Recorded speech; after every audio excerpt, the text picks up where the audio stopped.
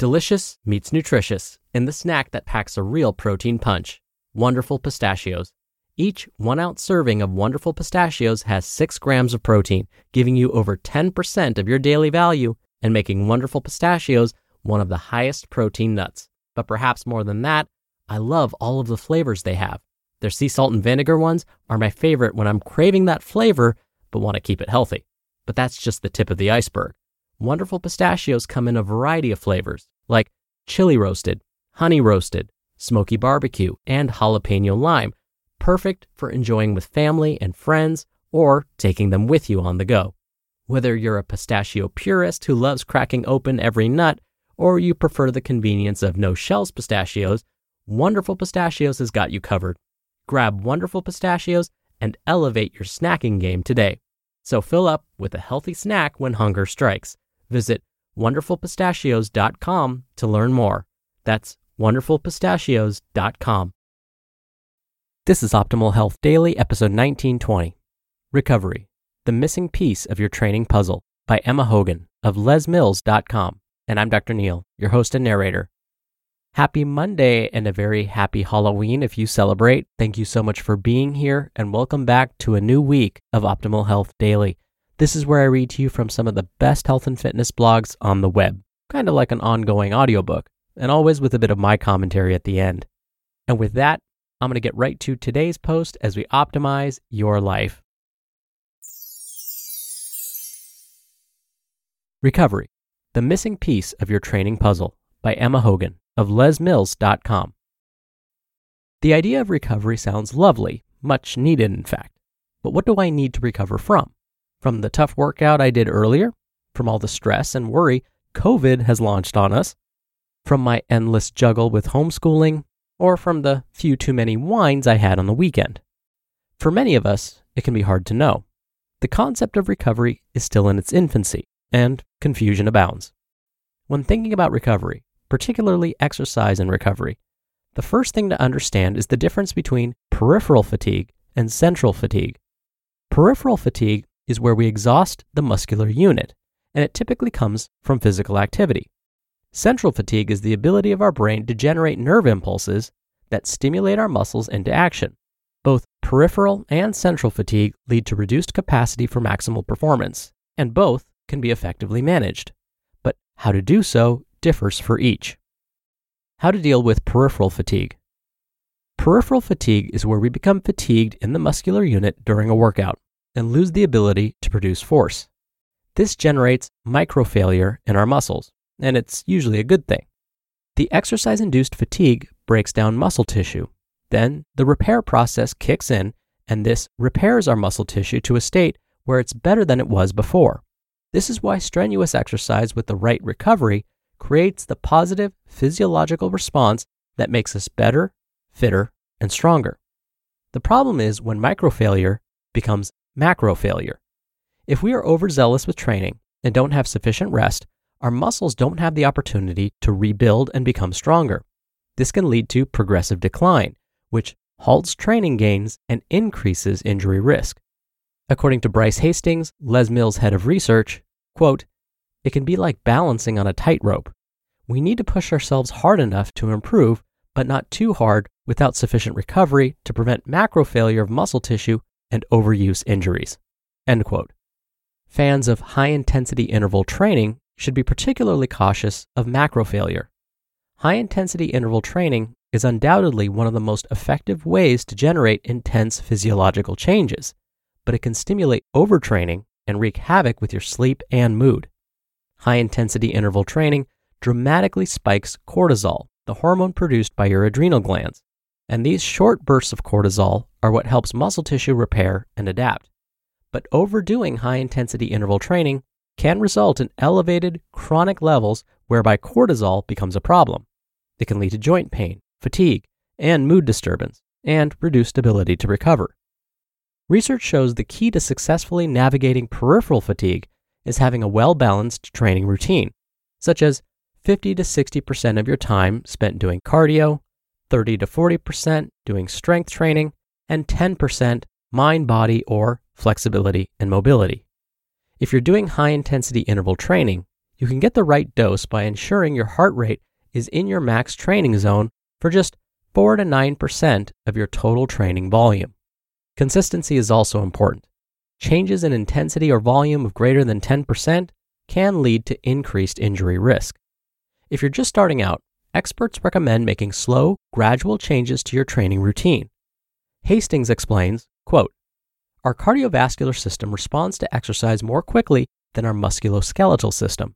This can be a problem when starting out as you get fitter, faster, so you can push your body harder, but your musculoskeletal system hasn't adapted at the same rate. This can lead to injury." End quote. The golden rule is to always have a full day of recovery each week.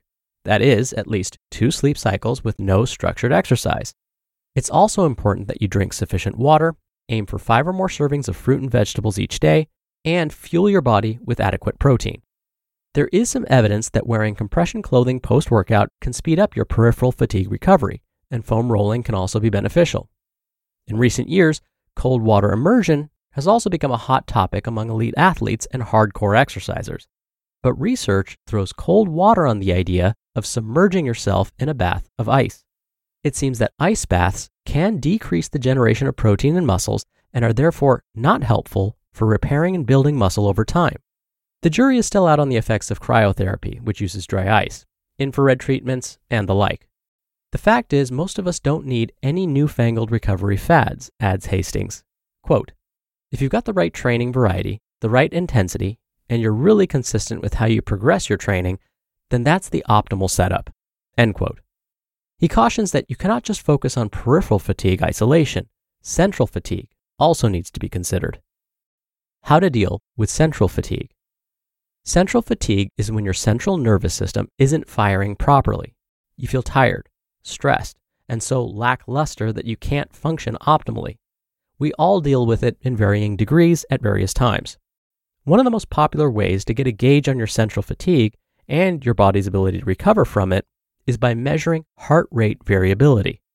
Heart rate variability is the measure of time variability between heartbeats.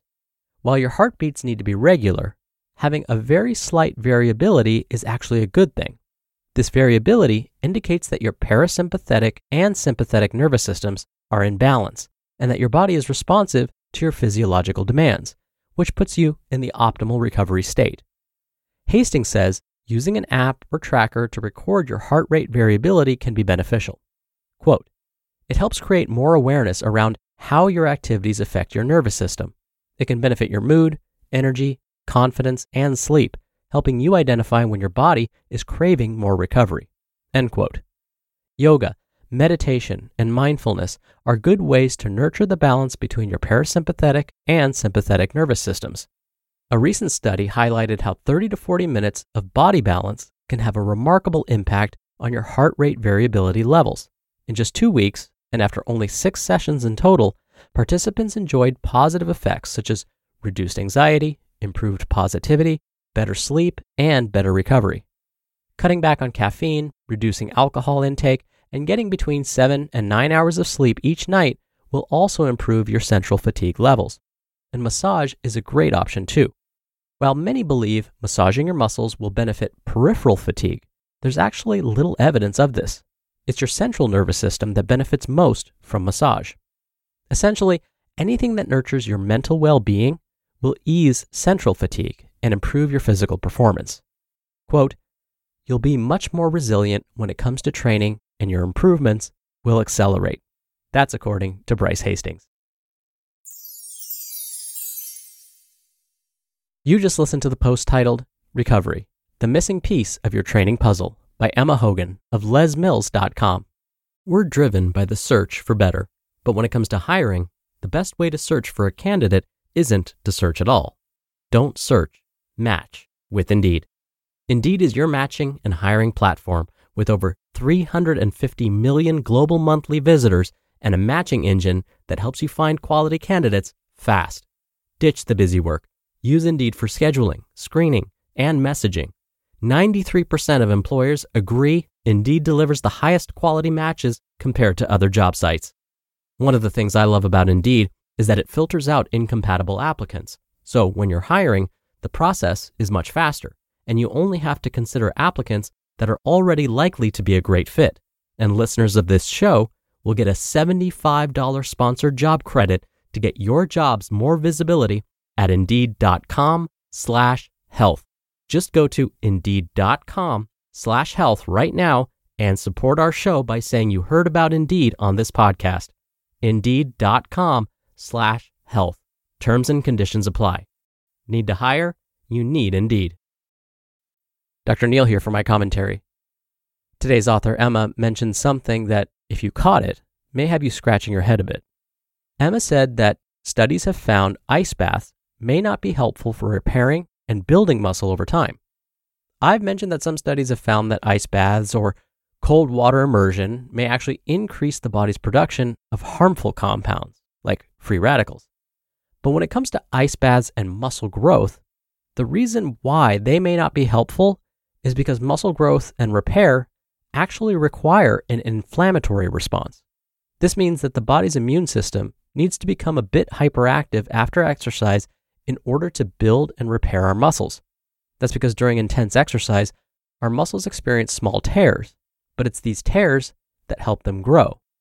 The body's immune system senses these small tears, so it wakes up and sends some healing cells and other compounds to repair those tears. After the repairs have taken place, the muscle is now larger than it was before, and stronger.